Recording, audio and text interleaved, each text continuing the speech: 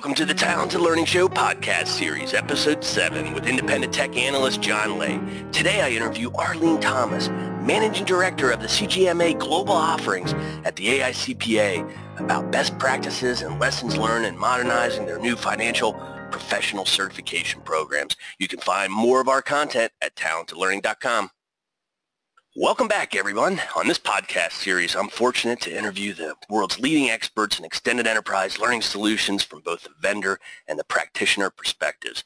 Today, we are lucky to have Arleen Thomas, who leads the development, production, and go-to-market strategy for the prestigious CGMA Professional Qualification and Leadership Programs at the Association of International Certified Public Professional Accountants. Welcome, Arleen. Thanks for joining us today. Thank you, John. It's great to be here. All right. Great. Arleen, although I assume you are an ardent follower of talented learning content, but just in case we have new listeners, just to frame it for everyone, we're fiercely independent learning analysts of the learning technology industry, and we have a laser focus on the segment of the market that specializes on the sale of content, certification to volunteer audiences and association and the corporate extended enterprise learning. And we search all over the world for the best real-life examples and try to share it with everyone to drive the industry forward and to help everyone learn. And Arleen, in reviewing your resume, we see you have 26 years of experience here on the front lines of association learning and learning technology and driving the entire industry forward. And so I think maybe the best place to start is, could you just tell us about yourself and your history and how you got to this point, and we'll go from there. Sure. Thank you very much, John. As you mentioned, I'm a managing director at the association, and I am responsible for the CGMA professional qualification. And it came about because we understood and recognized that our members who worked for businesses really needed the opportunity to have new professional skills, especially given all of the changes that are going on in the marketplace right now. And so I'm just naturally a very curious person. And so in this role, I was able to see the opportunities in the marketplace, especially where businesses were investing in talent. And when they want to invest in people, I think that makes organizations just be more competitive. And since businesses are working in such a fast-paced environment, fueled primarily by the opportunities from technology, we are seeing a lot of businesses invest in their finance team and getting them new skills and competencies. And we saw a role for how the association could play in that space. Wow. And so tell me about the CGMA professional qualification. What does that mean, and how many people worldwide have that, and what does that provide? Maybe a better question is, how is that changing, the need for that changing in the digital age? Right. So John, we have about 150,000 CGMA holders around the world. Wow. All over the globe. Principally, our largest markets are the United States and UK and Sri Lanka. Wow. And so what we are seeing what's going on in the finance function is that as technology is coming in and replacing what I'm going to call the transactional type services, there's a need to retool and move people up the value chain. And I think companies with good, strong finance teams understand that those teams provide insight based on strategy, data, and deep knowledge of the business. And so they want to invest in people because that is such a value-added space within an organization.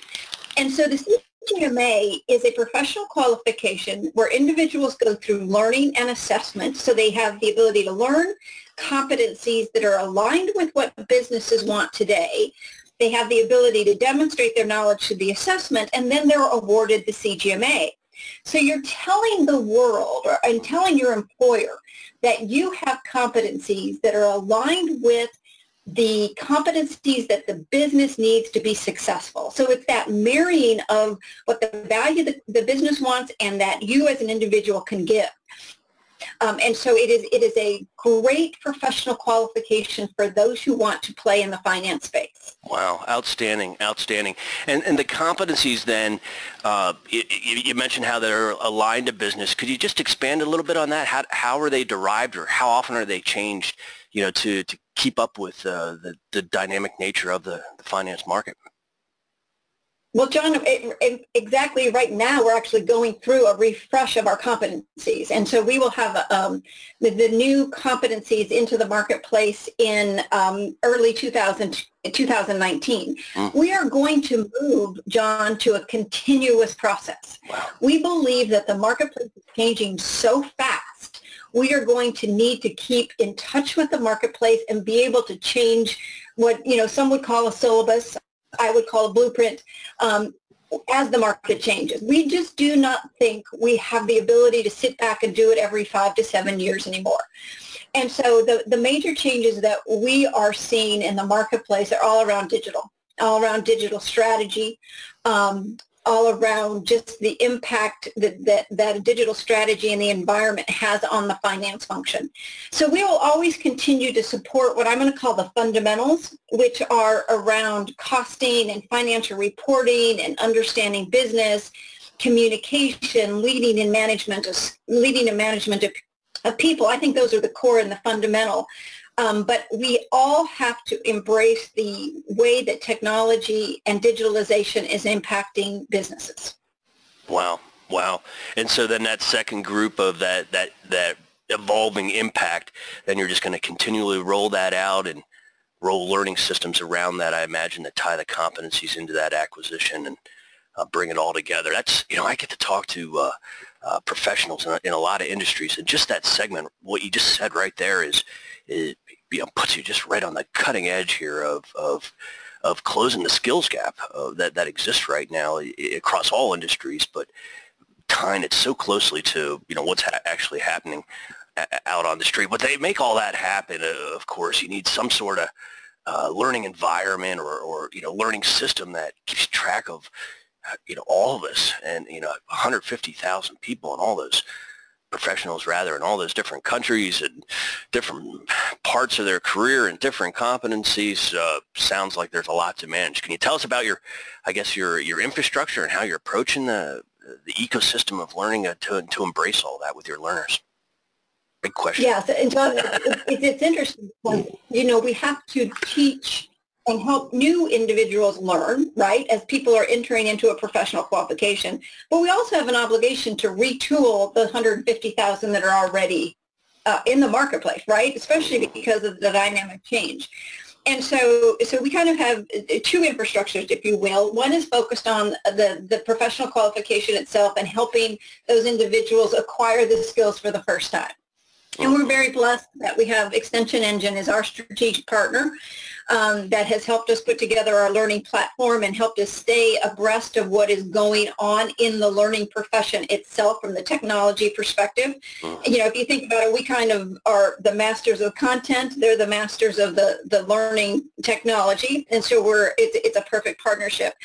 And then we also have a whole nother team that is doing what we call promoting competencies globally. And so as we watch and understand how business is changing and the competencies is changing, we build the learning for the professional qualification, and then the second team pulls that same learning and pushes it in to our members who are already professional qualified so that they too stay up to speed. And we do have, annual requirements on what they need to be doing in their professional development, because people have to remain invested in their careers throughout their entire career. You don't just invest in your career day one and then stop.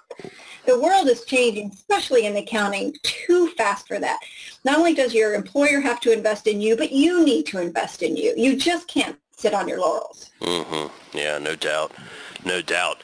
That's what makes it an exciting time just for, from my perch of what's going on in the world from a learning technology perspective, because that lifelong learning is mandatory from both of the individual and your corporation. It's really what's driving a lot of the innovation in learning technology and systems, which is making it exciting. Could you tell? You started from the beginning here, and I understand that you built the business case. Believe it or not, a lot of your peers that aren't so far along here get stuck right at that first step, every time of, how to frame this. How did you take that conceptual of like the industry changing and the dynamic nature of technology. How did you turn that into numbers that were, worth the investment that you could make the business case to invest in a learning platform for these the new individuals to learn? Well, it may be a simple answer, but we used what is known in the environment or the industry as product management. And what you do, product management, not project, I apologize, product management. And that is a discipline that's very well known in the corporate world, where you go and you set your business strategy, and then you take a ton of time and a ton of research, a ton of dollars that you need to do your research so you get aligned with your customer. John, I have seen so many organizations time and time again have a great idea and think that the market wants it. And they go out and build it. And you can't do that anymore. You really have to, you can have a great idea, but you have to go to and do a lot of research so that you are designing a product that's going to meet the need of the market, that the market wants, not that you just think they want, but that they want.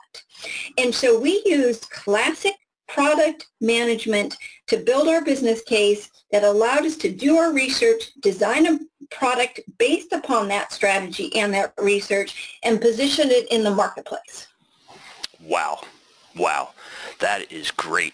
That is great. And I understand that your research perhaps led you to the spot or the perspective that learner-centric experience is what your learners wanted. Is that correct? Is that a fair? Yeah, exactly. And so we were working with a UK-based organization that was very entrenched, if I could use that word respectfully, in tuition-based, where you have an individual or instructor-led, I think would be the more likely terminology we would use here. But what we learned when we did our research is that did not play in the United States.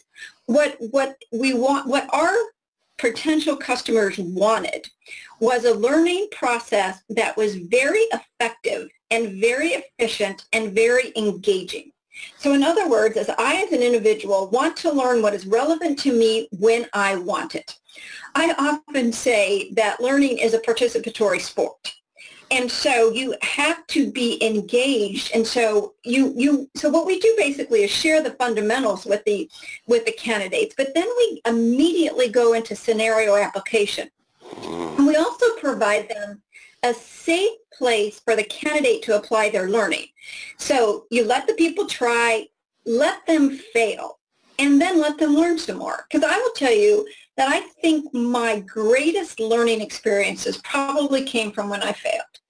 And so why not bring that into learning? Why not create a safe place where somebody can, it can surface that they don't know something as well as they should be. Let them fail. Let them learn. And that's what we learned from our research from the marketplace, that they wanted that effective learning. And I just happen to believe that giving people that active learning, that place to try and fail, is how you have your most efficient learning experience. Wow, that is innovative to say the least. And I look back on my own life, and certainly when I failed and sat around moping in my misery till I got over it, that's some of the best introspection ever. When I win, I just gleefully go on how great the win was. So it's hardly introspective at all, for sure. So tell me, how do you do that? That's not something that most people or anybody, or just a few, I would imagine, are building into their content. Scenario-based education is cutting edge I think to begin with, to really do that well, but to bring in the failure aspects. Tell me about that. What's a safe environment mean, and what does failing look like? Tell us a story. So what it can look like is that I may be in a position where I need to apply a certain competency. And so the technology that we built, brainstorming with Extension Engine as an example, would allow us let's say I have 5 different situations that I'm trying to address, and that I want to put them in a 2x2. And so I can be dragging and dropping, and if I get an answer, let's say partially right. In other words, in some circumstance, that could be the right answer. But by the way, it's not the best answer. The technology surfaces up for you that says, okay, your selection is good because of this the following reasons. But by the way, there's something better. And have you thought about X, Y, and Z? And so it gives you an opportunity to say, okay, I didn't quite get that right. Let me try again. And then through that process of trial and error, you are actually learning. Wow. Wow, that's great. That's great. That must be pretty exciting for your lifelong learners, or just your learners, you know, in general, to get at it and get at it effectively. I guess ultimately from their perspective, it's to learn this information, of course, but it's to achieve the designation. Would that be the primary goal, you know, from their standpoint? Well, yes, that's exactly. The goal is that the designation represents that I have those competencies in my personal toolkit, right? Because that to me then means that I have a different level of employability. And because that, at the end of the day, what this is about is employability. It is the fact that I have skills and competencies that are demanded by the marketplace. So therefore, my career can have a different trajectory than it would have without those skills and competencies. It's a simple situation, John. We're just trying to help people have better lives because they are educated and have better skills. Yeah, no, it really is pretty binary. So you have all the tools, you know, so I study the learning market. There's, I don't know, roughly, by some calculations, up to 1,000. By our verifiable calculations, close to 700 or so different types of learning technology solutions out there for, you know, all types, designed to do all different things. I'm just dying with curiosity on, you know, how you evolved to the point to want to use a custom approach to engage your learners and your ecosystem versus, you know, one of the 700 perhaps off-the-shelf products. So go back to our passion about knowing about the customer, which is the research that we did day one. And so what we learned was that businesses, and specifically finance teams, are really poised to add value to business. You know, finance teams are not cost centers anymore. They are value add. And so when we talk to CFOs and talk to controllers, they demand people that have higher order skills. They want people who can think, are curious, understand their business, have a seat at the table, part of solutions, and are great communicators. And so we had to find a learning and assessment platform that really got to higher order skills. And a high-end online learning system allowed us to do that. I think the other thing that was really, I know one of the other things that was really important is the ROI that our customers see and experience from putting their people through the program. So if one of the most kind of compelling conversations I had with one of our customers, he's a controller of a very well-known brand, and he was talking to me about the ROI that he receives from the individuals that are going through the CGMA program.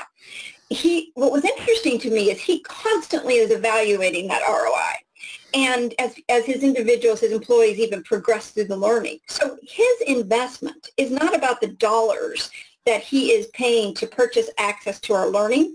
His investment is around the team members not being at their desk when they're out getting their training and whatnot. And so he has a very high value for the positive ROI he gets from CGMA, because he is seeing, as they, you know, maybe in the evening or maybe during their lunch hour are doing some work on a particular module, that they're applying that knowledge the next day or the day after it in their job. Wow. And so he sees ROI from the day one. And that's what matters to me, is I want our ultimate customers, the employers, the CFOs, the controllers, to see that ROI from the day one. And so therefore, we were willing to invest in a high-end solution. Wow. You're changing the world one module at a time. Thanks. Wow, that's fantastic. So to continue on from that technology standpoint, what do learners want in terms of the size or, I don't know, the gamified nature of of content. Was that important in your research? Did you see that, or is that only important if it helps them learn quicker, more efficiently? John, it's what you said last. They just want efficiency. So they want the competencies into their personal toolkit as efficient as they can get it. And if doing it through gamification is the way, that's fine. But gamification for gamification's sake doesn't sell anything. And so, we're very selective on when we used it, and we used it only when it helped somebody learn more efficiently. And how about social? Does that help them learn more efficiently in your research? Well, what we're hearing, once again, this is why I have such tremendous respect for Extension Engine, because they keep us apprised of what's going on in the learning field. And yes, social networking is a big part of that. When we launched, we do not have social networking in, but we have it part of our 2018 product roadmap, because yes, we think the individuals and our targeted audience, John, is about 22 to 35 in age.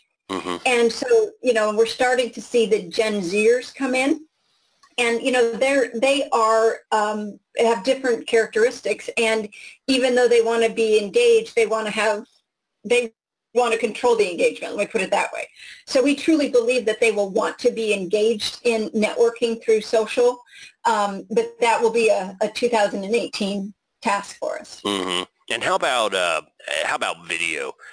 Does that rise to the top of their request list, or once again, only if that's the best way?